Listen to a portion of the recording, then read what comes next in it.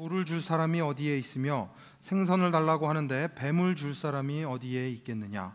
너희가 악해도 너희 자녀에게 좋은 것을 줄 줄 알거든 하물며 하늘에 계신 너희 아버지께서 구하는 사람에게 좋은 것을 주지 아니하시겠느냐. 그러므로 너희는 무엇이든지 남에게 대접을 받고자 하는 대로 너희도 남을 대접하여라. 이것이 율법과 예언서의 본 뜻이다. 아멘. 온라인으로 예배를 드린 지가 벌써 이제 5주, 6주째 되어 가고 있습니다. 한 달이 넘는 시간 동안 이렇게 온라인으로 예배를 드리게 되면서 직접 뵙고 함께 이야기 나누고 싶고 함께 교제를 나누고 싶은 마음이 더욱 간절해지는 것 같습니다. 우리들은 코로나19로 인해서 전에 경험해 보지 못한 어려움을 경험하며 살아가고 있습니다. 아이들이 학교에 가지 않으면서 자녀를 둔 부모님들이 겪는 위기는 두말하면 입 아플 정도입니다. 저희 집에도 중고등부 유스 아이들이 3명이 있고요. 초등학생이 1명, 또 타들러, 데이케어에 다니는 아이가 1명 있습니다. 하나, 둘, 셋 이렇게 그냥 썼다가 놀라서 1명으로 바꿨습니다. 더 말씀드리지 않겠습니다. 제 마음이 이게 참 쉽지가 않습니다. 식료품이 떨어져서 정말 어쩔 수 없이 식료품을 사러 나가야 할 때가 있는데 그렇게 나가면서 아이들에게서 떨어질 때 휴 하는 이런 한숨이 나오는 것은 무슨 감정인지 더 이상 말씀드리지 않겠습니다. 오죽하면 아이들까지도 이제는 지쳐서 학교에 가고 싶다고 말할 정도이니까 아이들과 함께 지내며 위기를 경험하시는 모든 분들에게 박수를 보내드리고 싶을 정도입니다. 집에서 삼시세끼를 해결해야만 하는 상황적 삼시기들로 인해서 그들의 등장으로 인해서 삶에서 위기를 경험하는 분들도 있으실 것입니다. 여기까지는 그래도 좀 애교스럽습니다.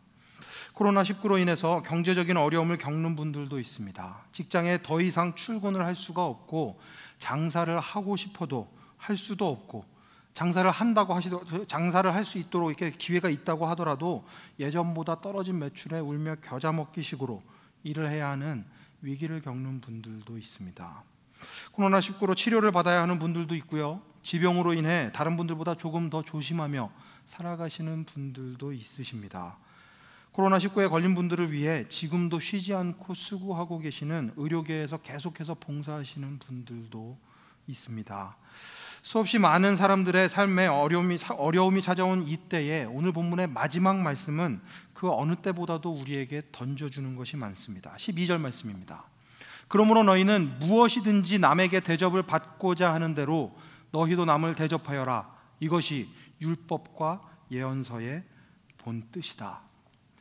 이 구절은 마태복음 5장부터 7장까지에 기록된 예수님의 산상수훈에 포함된 말씀입니다.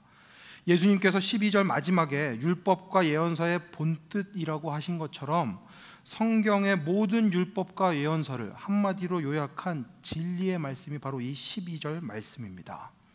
특히 이런 어려움을 겪는 시기일수록 우리는 다른 사람들을 생각하고 다른 사람들을 위해주며 함께 살아가야 하는데 그때 기준이 될 수 있는 구절이 바로 이 말씀, 남에게 대접을 받고자 하는 대로 남을 대접하라라는 말씀입니다.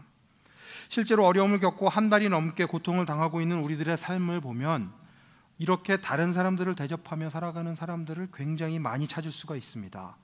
아내나 남편이 해주는 음식을 사진과 함께 올리시는 분들, 또 아이들과 함께 즐겁게 지내는 사진들을 올리시는 분들이 많은데 제 바람은 그냥 집에서만 즐기시고 SNS나 게시판에는 안 올리시면 좋겠습니다. 본인만 생각하지 마시고 다른 사람들도 생각해서 조금 이렇게 생각을 하셔서 올리실 수 있으면 좋지 않을까 싶습니다. 또 코로나19로 경제적인 어려움을 겪는 분들을 위해 도우려는 분들도 굉장히 많습니다. Empty My Cart라는 운동을 하면서 알게 된 것은 무엇인가 하면 참빛교회에 이웃의 다른 사람들을 도우려는 사람들이 참 많다라는 것입니다. 법률적인 상담을 돕는 분들도 있고 세금 관련 질문에 답을 해주시는 분들도 있고 필요한 음식들을 사서 포장 작업을 하고 직접 물건을 배달하며 사랑을 나누시는 분들도 있습니다. 운동에 동참하기 위해서 헌금으로 함께 하시는 분들도 있습니다. 최전선에서 코로나19와 싸우고 있는 의료진들을 위해서 마스크가 부족하다고 하면 마스크를 만들어서 도네이션을 하는 사람들도 있고 마스크를 너무 오래 쓰면 고통스럽다고 해서 마스크를 걸 수 있는 헤어밴드를 만들어서 기부하시는 분들도 있습니다. 내 이웃이 겪는 어려움을 내 어려움으로 생각하고 내가 가진 것을 다른 사람들과 나누며 다른 사람들에게 대접하며 살아가고 있습니다. 무엇이든지 남에게 대접을 받고자 하는 대로 너희도 남을 대접하라는 그 예수님의 말씀을 그 어느 때보다도 있는 그대로 실천하며 살아갈 수 있는 그런 시기를 우리가 보내고 있습니다. 그런데 이런 것들에 대해서 생각을 하다가 어느 순간 제 마음속에 좀 걱정이 되기 시작했습니다. 두 가지 때문에 그렇습니다. 첫 번째는 이런 대접이 서로를 향한 돌봄이 지속될 수 있을까 하는 생각이 제 마음 가운데 찾아왔습니다. 처음에 위기가 오면 사람들이 서로 돕고 서로를 배려하면서 위기를 극복하기 위해서 함께 걸어 나갑니다. 하지만 이 위기가 길어지거나 위기가 지나간 뒤에도 계속해서 우리가 이렇게 다른 사람들을 돌보며 살아갈 수 있을까? 이 부분에 대해서 좀 걱정이 되었습니다. 페이스북의 창립자인 그 마크 주커버그라는 사람이 이렇게 이야기를 했습니다. 뜨거운 열정보다 중요한 것은 지속적인 열정이다. 그렇게 나이가 많지도 않은 사람인데 페이스북이라는 그 사람들의 삶에 큰 영향을 미치는 그 회사를 만들고 키워나가는 과정에서 계속해서 그 일을 할 수 있는 지속적인 열정이 그만큼 중요했다라는 이야기를 이 짧은 문장 가운데 하고 있습니다. 짧은 시간 뜨거운 열정을 가지고 일하는 것도 쉬운 일은 아니지만 정말 중요한 것은 한번 시작된 일을 계속해서 지속해서 끝까지 해내는 열정, 어렵고 힘든 시기도 버텨내고 끝까지 그 일을 해내고야 말겠다라는 끈질긴 열정이 필요하다라고 이야기하는 것입니다. 삶의 위기를 경험하고 있는 사람들에게 한 번, 두 번 필요한 도움을 주는 것, 이것도 쉬운 일은 아니지만 지속적으로 다른 사람들을 대접하는 것, 그것도 내가 받고 싶은 대로, 내가 대접받고 싶은 대로 다른 사람들을 지속적으로 대접하는 것은 시간도 많이 들고 경제적으로도 굉장히 부담이 되는 일임에 분명합니다. 그래서 대접하는 삶의 방식이 내가 받고 싶은 대로 다른 사람들을 대접하는 그 삶의 방식이 계속해서 이루어질 수 있을까 하는 걱정이 제 마음 가운데 찾아왔습니다. 두 번째로 여기에 더해서 이제 위기 상황이 지나가고 다시 일상으로 복귀하게 되면 여태까지 세상에서 던져졌던 메시지가 다시 한번 등장해서 우리로 하여금 다른 사람들을 대접하는 삶의 방식을 버리라고 이야기할 텐데 그때 우리가 어떻게 살아갈 수 있을까 하는 고민이 제 가운데 있었습니다. 세상에서 주어지는 메시지는 세상은 모든 사람들이 모든 사람에 대해서 경쟁하는 하나의 경기장이라는 것입니다. 가질 수 있는 양은 정해져 있습니다. 일정 단계마다 승자와 패자가 갈리고 승자가 모든 것을 가져갑니다. 아바의 노래처럼 The winner takes all. 이 말이 사실은 이 아바는 그 연인들 사이에서 일어나는 일에 대해서 이야기를 하는 것이지만 사실은 그 안에 세상에서 일어나는 일들에 대한 세상이 말하는 메시지가 들어 있습니다. 이기는 사람이 모든 것을 가지는 세상이기 때문에 세상 모든 사람들이 행복할 수는 없다라는 것입니다. 이런 메시지를 계속해서 던지는 세상 가운데서 살아가면서 우리가 대접받고자 하는 대로 다른 사람들을 대접하며 살아가는 것은 지금 상황 가운데서는 잠시 가능한 것처럼 보이지만 지속적으로 계속해서 그렇게 살 수는 없는, 어떻게 보면 우리의 삶과는 너무나도 동떨어진 삶의 방식인 것처럼 보이기까지 합니다. 그렇다면 도대체 왜 예수님은 이런 말씀을 하셨을까? 잠깐 동안만 가능한 듣기에도 좋고 도덕적으로 훌륭한 말에 불과한 것이 예수님의 말씀인가 하는 질문이 우리의 마음 가운데 생기게 됩니다. 답은 이미 알고 계실 것입니다. 절대로 그렇지 않습니다. 예수님을 믿는 사람들, 그리스도인들에게는 절대로 그렇지 않습니다. 마태복음 7장 12절의 말씀은 하나님의 자녀로 살아가는 그리스도인들이 매일매일의 삶 가운데에서 실천해야 하는, 실천할 수 있는 살아있는 하나님의 말씀이신 줄 믿습니다. 다시 한번 12절 말씀을 좀 살펴보겠습니다. 그러므로 너희는 무엇이든지 남에게 대접을 받고자 하는 대로 너희도 남을 대접하여라. 이것이 율법과 예언서의 본 뜻이다. 앞에 노란색으로 칠해져 있는 이 그러므로라는 단어, 이 단어에 좀 주목을 하셔야 합니다. 그러므로라는 단어는 앞에서 말했던 모든 것을 받아서 하시는 예수님의 말씀이 무엇인가 하면 너희는 무엇이든지 남에게 대접을 받고자 하는 대로 남을 대접하라라는 것이다 라는 뜻입니다.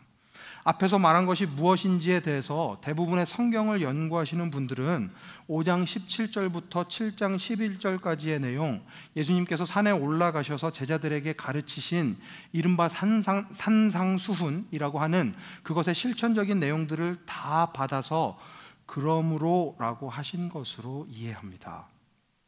산상수훈을 통해 천국 백성, 하나님 나라의 백성답게 사는 방법을 예수님께서 쭉 가르쳐 주셨는데 그 모든 것들을 합친 것이 바로 이 12절이라는 것입니다.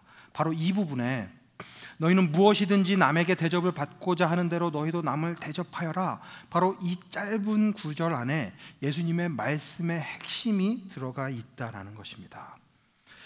앞에 예수님께서 산상수훈으로 말씀하신 모든 것을 그러므로라는 단어로 받았다라는 것은 오늘 읽은 7절에서 11절까지의 말씀도 그 안에 포함이 되어 있다라는 것입니다. 언뜻 보기에는 기도에 대해서 말씀하시는 7절부터 11절까지의 말씀이 12절, 오늘 지금 살펴보고 있는 12절과 연결이 잘 되지 않는 것 같습니다. 하지만 이 7절부터 11절까지의 말씀을 잘 살펴보면 어떻게 지속적으로 지치지 않고 예수님이 말씀하신 대로 내가 대접받고자 하는 대로 다른 사람들을 대접하면서 살아갈 수 있을지 그 비결을 그 안에서 찾아낼 수가 있습니다. 7절을 함께 보겠습니다. 구하여라, 그리하면 하나님께서 너희에게 주실 것이다. 찾아라, 그리하면 너희가 찾을 것이다. 문을 두드려라, 그리하면 하나님께서 너희에게 열어주실 것이다. 7절은 교회 다닌 경험이 있으신 분들은 기도와 관련해서 한 번쯤은 들어보셨을 구절입니다. 이 7절을 보면 세 개의 명령형 동사가 사용되고 있습니다. 한글로도 아주 분명하게 보입니다. 노란색으로 표시된 부분인데 구하여라, 찾아라, 문을 두드려라, 이렇게 세 개가 명령형으로 사용이 되고 있습니다. 사실 그냥 이렇게 보면 구하고 찾고 문을 두드리는 것, 이 세 가지가 다른 행동인 것처럼 보이지만 사실은 한 가지에 대해서 말을 하고 있습니다.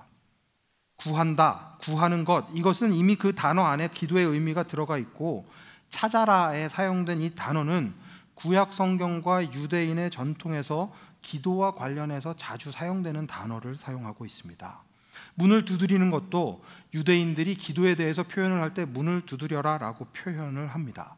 즉 구하고 찾고 문을 두드리는 것, 이것은 모두 다 한 가지 기도에 대해서 말하고 있다라는 것입니다. 이렇게 구하고 찾고 문을 두드리면 그에 따르는 응답이 주어집니다. 구하면 하나님께서 너희에게 주실 것이고 찾으면 너희가 찾을 것이다. 문을 두드리면 하나님께서 너희에게 열어주실 것이다.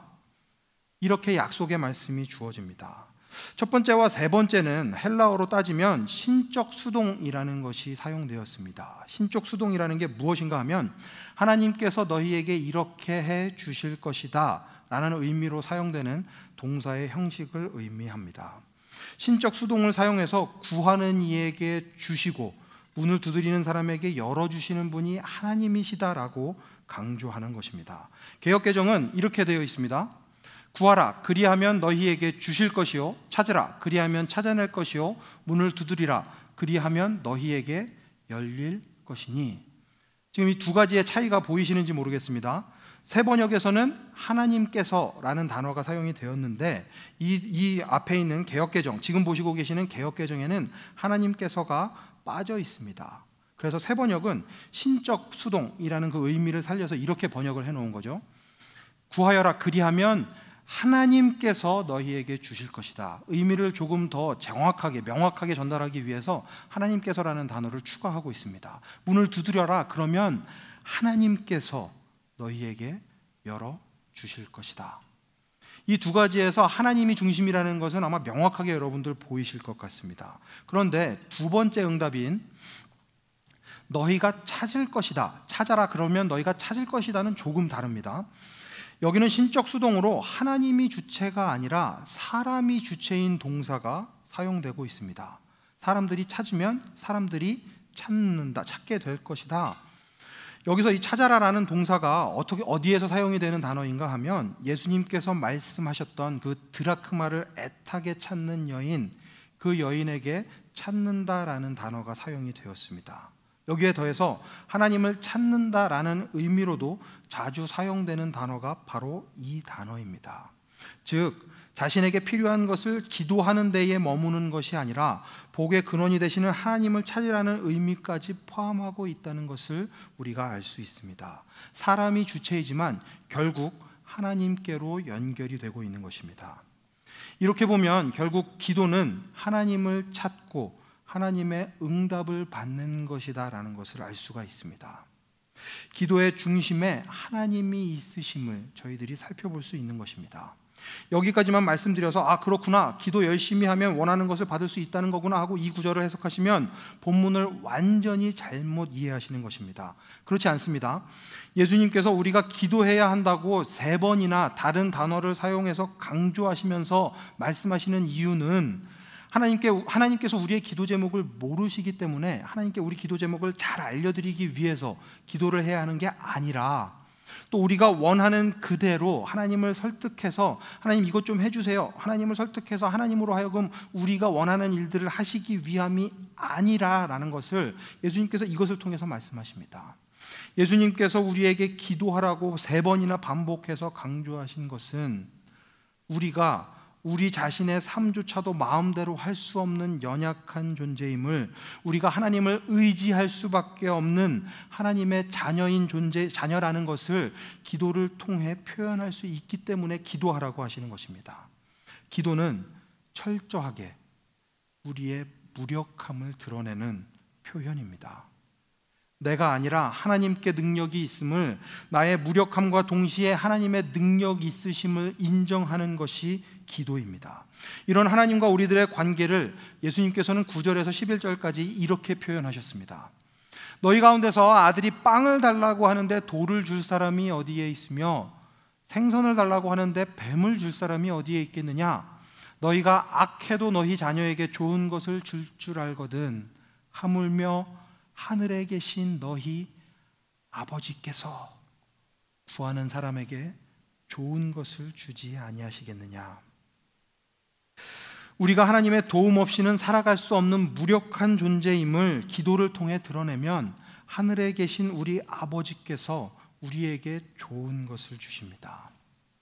세상의 아버지들도 빵을 달라고 하면 빵을 주지 돌을 주지는 않는데, 세상의 아버지들도 생선을 달라고 하면 생선을 주지 뱀을 주지 않는데, 하나님은 하늘에 계신 우리의 아버지시니까 우리에게 가장 좋은 것으로 주신다라고 말씀하시는 것입니다. 여기에서 포인트는 구하면 주신다는 것을 아는 것입니다. 그것도 그냥 아무거나 주시는 것이 아니라 우리에게 가장 좋은 것으로 주십니다. 하나님이 우리의 아버지이심을 깨달으면 그렇기 때문에 우리의 삶이 달라질 수밖에 없습니다.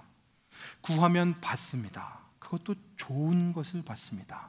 하나님께서 우리의 아버지이시기 때문에, 하늘의 아버지이시기 때문에 우리에게 좋은 것을 주십니다. 여기에 12절이 연결되어서, 그러면 그 좋은 것을 가지고 나만 잘 먹고 잘 사는 것이 아니라 다른 사람들을 대접하며 살아갑니다. 무엇이든지 내가 대접받고자 하는 대로 다른 사람들을 대접하며 살아갈 수 있게 되는 것입니다. 구하면 받고 받은 것을 나누며 살아갑니다. 하나님이 아버지이시기 때문에 가능한 일입니다. 내가 구하면, 찾으면, 문을 두드리면 얻을 수 있고 찾을 수 있고 문을 열어주시는 그 하나님이 우리 아버지이시기 때문에, 하늘에 계신 아버지시기 때문에 다른 사람들과 나누면서 살아갈 수 있다라는 것입니다.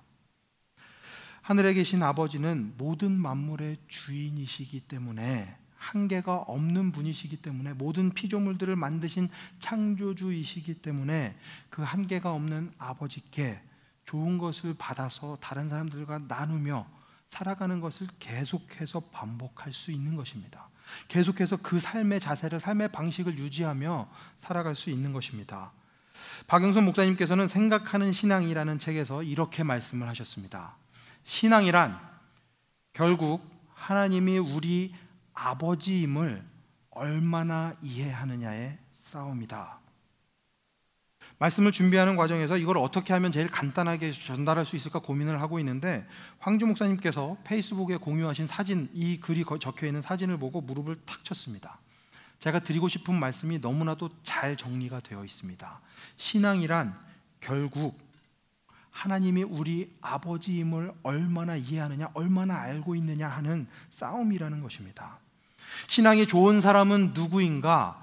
하나님이 내 아버지임을 그 누구보다도 잘 알고 있는 사람, 그 사람이 신앙이 좋은 사람입니다.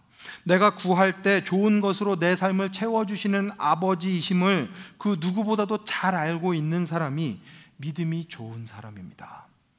저희 딸들 중에 누가 믿음이 제일 좋냐라고 저한테 물어보시면 저는 망설임 없이 막내딸 주윤이를 뽑겠습니다.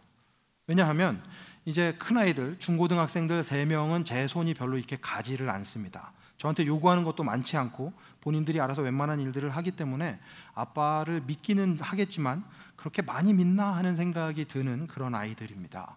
이제 주엘이는, 이거는 여기에서만 아시고 주엘이 만나도 이렇게 티를 안 내시면 좋겠습니다. 주엘이는 아빠한테 부탁을 하고 나면 들어줄 때까지 계속해서 확인을 합니다. 그렇게 확인을 할 때마다 마음 한편으로 드는 생각이, 얘가 나를 잘 못 믿나? 내가 그동안 너무 못해줘서 나를 못 믿나 하는 생각이 듭니다. 그런데 그래도 그렇다고 해서 주엘이가 저에 대한 믿음이 없다는 얘기는 아닙니다. 주엘이도 저를 믿습니다. 그런데 저희 주윤이는 한번 말을 하면, 아빠한테 말하면 아빠한테 말한 그대로 이루어질 거라고 그냥 믿습니다. 믿음이 아주 좋습니다. 아빠한테 이렇게 부탁하고 나면 다시 확인을 하지 않습니다. 어느 정도인가 하면 주윤이가 잘 먹는 그 요거트가 있는데 오레오와 함께 섞어서, 오레오 쿠키 부순 것과 섞어서 함께 먹는 요거트입니다. 근데 이거를 딱 한 군데에서만 파는데 그게 다 떨어졌으니까 아빠 사줘. 그리고 나서 저한테 다시 확인을 하지도 않는데, 그래, 아빠한테 사달라 그랬으니까 내가 이걸 들어줘야 되겠다. 그래서 제가 오후에 가서 그거를 이제 사려고 갔더니 이미 모든 물품이 다 팔리고 없는 상황이 벌어졌습니다. 그러면 없으니까 어쩔 수 없다, 주윤아 이거 참아라, 이렇게 하지 않고 주윤이는 저를 믿고 있기 때문에 저도 그 믿음에 부응해야 돼서 주윤이를 위해서 다음날 비 오는 아침에 바깥에 줄을 서서 주윤이를 위해서 그 요거트를 사다가 갖다가 바쳤습니다. 주윤이의 믿음에 응답하고 싶었기 때문에 그렇습니다. 하나님께서 우리를 생각하실 때도 그런 모습들을 보시지 않을까 싶습니다. 하나님께 말씀드리면, 하나님께 구하면 좋은 것으로 주시는 아버지이심을 믿을 때 우리의 삶이 달라집니다. 하나님께 받은 것을 가지고 다른 사람들과 나누면서 살아갈 수 있는 놀라운 삶의 기적을 체험하게 되는 것입니다. 하나님이 아버지이심을 믿는 게 저는 이런 것이라고 믿습니다. 하늘에 계신 우리 아버지께 구하면 아버지께서 우리에게 주실 것입니다. 그것도 제일 좋은 것으로 주실 것입니다. 세상에서는 내가 가질 수 있는 것은 정해져 있기 때문에 내 것을 다른 사람에게 주면 내가 모자라게 된다고, 내가 행복할 수 없다고, 그러니까 주면 안 된다고 이야기합니다. 주더라도 내가 여유 있을 때 주는 것이지, 내가 여유가 없을 때 주면, 그것도 계속해서 주면 나의 삶이 불행해질 것이라고, 나의 삶이 모자라질 것이라고, 나의 삶에 부족한 것이 너무 많아질 것이라고 세상에서는 그렇게 이야기합니다. 하지만 그리스도인은 그렇지 않습니다. 구하면 좋은 것을 주시는 그분이 우리 아버지이시기 때문에 우리들은 나누면서 살아갈 수 있습니다. 나누면서 살아가면서도 풍성함을 경험합니다. 풍족함을 경험합니다. 아무것도 모자람이 없는 샬롬의 삶을 경험하게 되는 것입니다. 이것을 조금 다른 방식으로 이야기하자면, 하나님 아버지께서 내게 좋은 것을 주시는 분임을 믿는 만큼 우리는 다른 사람들과 나누면서 살아갈 수 있다는 것입니다. 다른 사람들을 대접하면서 살아갈 수 있습니다. 그래서 우리의 삶 가운데 기도가 필요합니다. 우리가 얼마나 연약한 존재인지를 하나님 앞에 가감없이 그대로 드러내는 것입니다. 하나님이 주시는 것 없이는 단 한순간도 살아갈 수 없는 우리는 그런 연약한 존재입니다. 그것을 드러내는 바로 그 순간 하나님께서 주시는 그 좋은 것들을 맛보셔야 합니다. 그렇게 받아서 나만 잘 먹고 잘 사는 것이 아니라 내가 대접하고자 하는 대로, 내가 대접받고 싶은 대로 다른 사람들을 대접하면서 살아갈 수 있는 그 놀라운 삶의 자리에까지 이르실 수 있어야 합니다. 이 모든 것이 하나님이 아버지이심을 온전히 확신할 때, 온전히 믿을 때 가능해지는 일입니다. 그래서 그리스도인들에게 삶의 위기는 아버지이신 하나님을 더 깊이 경험할 수 있는 기회가 되는 것입니다.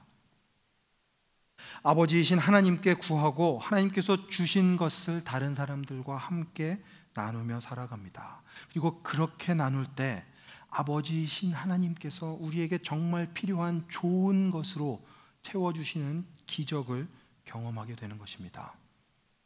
지금 이 코로나19 사태는 아버지이신 하나님을 그 어느 때보다도 깊이 경험할 수 있는 기회입니다.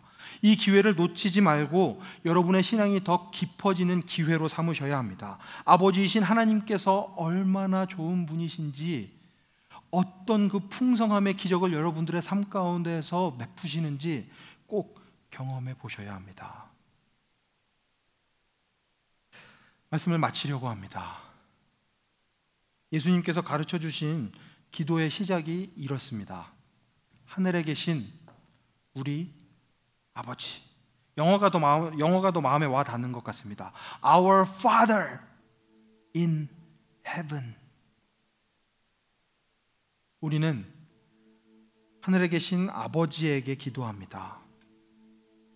하늘에 계신 아버지는 우리에게 좋은 것을, 구하는 우리들에게 좋은 것을 주시는 분이신데, 그 주시는 것 가운데 우리의 것뿐만 아니라 우리의 이웃과 함께 나눌 것을 함께 주시는 분이십니다. 그래서 우리는 계속해서 다른 사람들에게 나누어 주며 다른 사람들을 대접하며 살아갈 수 있습니다. 예수님께서 이 산상수훈의 정 가운데 6장에 주기도문을 두신 이유가 바로 그것이라고 생각합니다. 너희들이 누구한테 기도하는 줄 아니? 너희들 하늘에 계신 아버지께 기도하는 거야. 우리 아버지께 기도하는 거야. 그래서 주기도문을 할 때 하늘에 계신 우리 아버지, Our Father in heaven.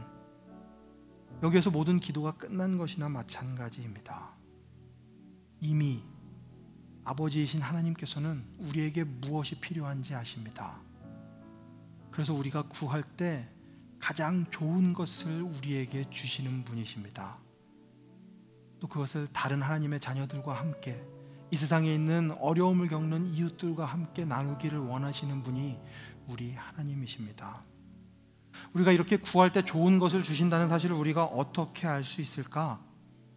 하나님께서 우리에게 주신 가장 좋은 선물 예수 그리스도를 보면 알 수 있습니다. 하나님의 아들이신 예수님께서 이 땅에 오셔서 십자가에 달려 죽으셨다가 사흘 만에 부활하셨습니다. 나의 죄 때문에. 그래서 예수님을 믿으면 하나님의 자녀가 되는 것은 생각도 할 수 없었던 우리가 예수님의 그 의 때문에 하나님의 자녀가 되어 이 세상 가운데 풍성함을 누리며 살아갈 수 있게 되었습니다. 그래서 바울이 감격에 차서 로마서 8장에서 이렇게 이야기합니다. 자기 아들을 아끼지 않으시고 우리 모두를 위하여 내주신 그분이 어찌 그 아들과 함께 모든 것을 우리에게 선물로 거저주지 않으시겠습니까? 우리를 구원하시기 위해 독생자 예수 그리스도까지도 아끼시지 않으신 그 하나님, 우리의 아버지이신 그 하나님께서 우리를 위해 가장 좋은 것을 주실 것임을 확신할 수 있는 부분이 바로 이 부분입니다. 그러니까 혹시 아직도 여러분 가운데 예수님을 믿지 않는 분이 계시다면 지금도 여러분들의 문 밖에서, 마음의 문 밖에서 문을 두드리며 기다리고 계시는 예수님의 그 목소리에 응답하실 수 있으면 좋겠습니다. 예수님을 믿어서 하늘에 계신 그 아버지, 우리 아버지에게 구하면 얻고 얻은 것을 또 다른 사람들과 나누며 살아가는 그 놀라운 기적을 경험하실 수 있으면 좋겠습니다. 이 기회를 꼭 잡으셔야 합니다. 우리 아버지이신 하나님께서 우리의 삶 가운데 어떤 풍성함을 허락하실지, 어떤 풍족함을 허락하실지 꼭 맛을 보실 수 있으면 좋겠습니다. 구하고 얻어서 대접할 때, 하늘에 계신 우리 아버지에게 구하고 얻어서 대접할 때 삶의 위기는 아버지이신 하나님을 더 깊이 경험할 수 있는 기회가 됩니다. 한번 상상해 보십시오. 세상의 모든 그리스도인들이 아버지이신 하나님께 기도함으로 구하고 구한 것을 얻고 얻은 것을 가지고 다른 사람들을 대접하면서 얻은 것을 가지고 다른 사람들과 나누면서 그 어려움을 당하는 사람들에게 나누어주면서 살아가는 그 사이클이 계속해서 반복됩니다. 예수로 빛나는 사람들이 점점 늘어납니다. 예수로 빛나는 사람들이 늘어나면 늘어날수록 세상의 어두운 부분을 향해 비추어지는 예수님의 빛이 점점 늘어납니다. 하나님의 나라가 확장됩니다. 누구를 통해서? 예수 그리스도를 믿는 그리스도인들을 통해서. 하나님이 아버지이심을 믿어서 하나님 함께 구하고 하나님께 얻은 것을 가지고 다른 사람들을 대접하며 살아가는 그 그리스도인들을 통해서 하나님이 우리의 아버지 되심을 그 누구보다도 충실히 잘 알아가는 그리스도인들을 통해서 하나님께서 이 세상을 변화시키실 줄 믿습니다. 하나님은 여러분을 기다리고 계십니다. 여러분이 구하기를 기다리고 계십니다. 여러분이 구하면 하나님께서 주십니다. 주시는 것을 잘 얻어서 잘 받아서 다른 사람들에게 나누어주는 그 놀라운 삶, 그 놀라운 기적을 오늘 이 시간 예배드리시는 모든 분들이 경험하실 수 있으면 좋겠습니다. 우리 하나님은 아버지이십니다. 아버지 앞으로 나아가십시오. 아버지 앞에 부끄러운 것 없습니다. 아버지 앞에 눈치 봐야 하는 것도 없습니다. 하나님께 구하고 얻어서 대접하는 가운데 삶의 위기 가운데 오히려 아버지이신 하나님을 더 깊이 경험하는 복된 여러분의 삶이 되시기를 간절히 축원합니다. 이 시간 말씀 생각하면서 함께 기도할 수 있으면 좋겠습니다. 주님, 내가 기도하는 가운데 구하기 원합니다. 내가 구하면서 살아가는 사람 되기 원합니다. 주님께 얻어서 주님 그것으로 다른 사람들을 대접하며 살아가는 사람 되기 원합니다. 그래서 이 세상 모든 사람들에게 주님의 빛을 비추는 예수로 빛나는 사람, 주님의 풍성함을 나누어주는 사람 되게 하여 주시옵소서. 말씀 생각하며 함께 기도하겠습니다.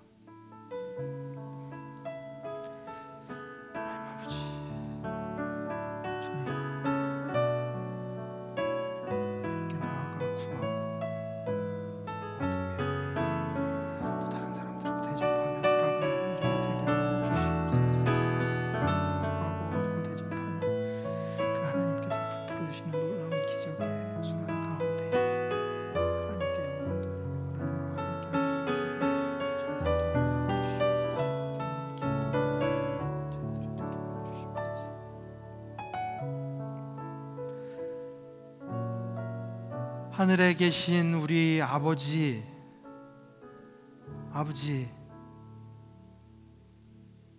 앞에 나아가 기도합니다. 저희는 단 한순간도 하나님 없이는 살아갈 수 없는 존재입니다. 그러니 구할 때에 우리에게 응답하여 주시옵소서. 우리에게 좋은 것으로 응답하시는 주님이심을 믿고 살아가는 저희들 되게 하여 주시옵소서. 구하고 얻은 것으로 또한 다른 사람들과 나누며 살아가는 우리의 삶이 되게 하여 주시옵소서. 그리하여 이 세상 가운데 어려움 겪는 모든 사람들이 주님의 빛을 맛볼 수 있도록, 세상 모든 사람들이 주님의 빛 가운데 살아갈 수 있도록 주님의 빛을 비추는 예수로 빛나는 사람들이 우리 모두가 되게 하여 주시옵소서. 이제는 우리 주 예수 그리스도의 은혜와 하나님 아버지의 사랑하심과 성령님의 교통하심이 이 자리에 고개 숙인 모든 성도들 머리 위에 각자의 자리에서 구하고 얻어서 다른 사람들을 대접하며 삶의 위기 가운데 오히려 하나님이 아버지이심을 더 깊이 경험하기를 원하는 각자의 자리에서 고개 숙인 모든 성도들 머리 위에, 가정 위에, 또한 일터 위에 이제부터 영원까지 함께 하시기를 간절히 축원하옵나이다. 아멘.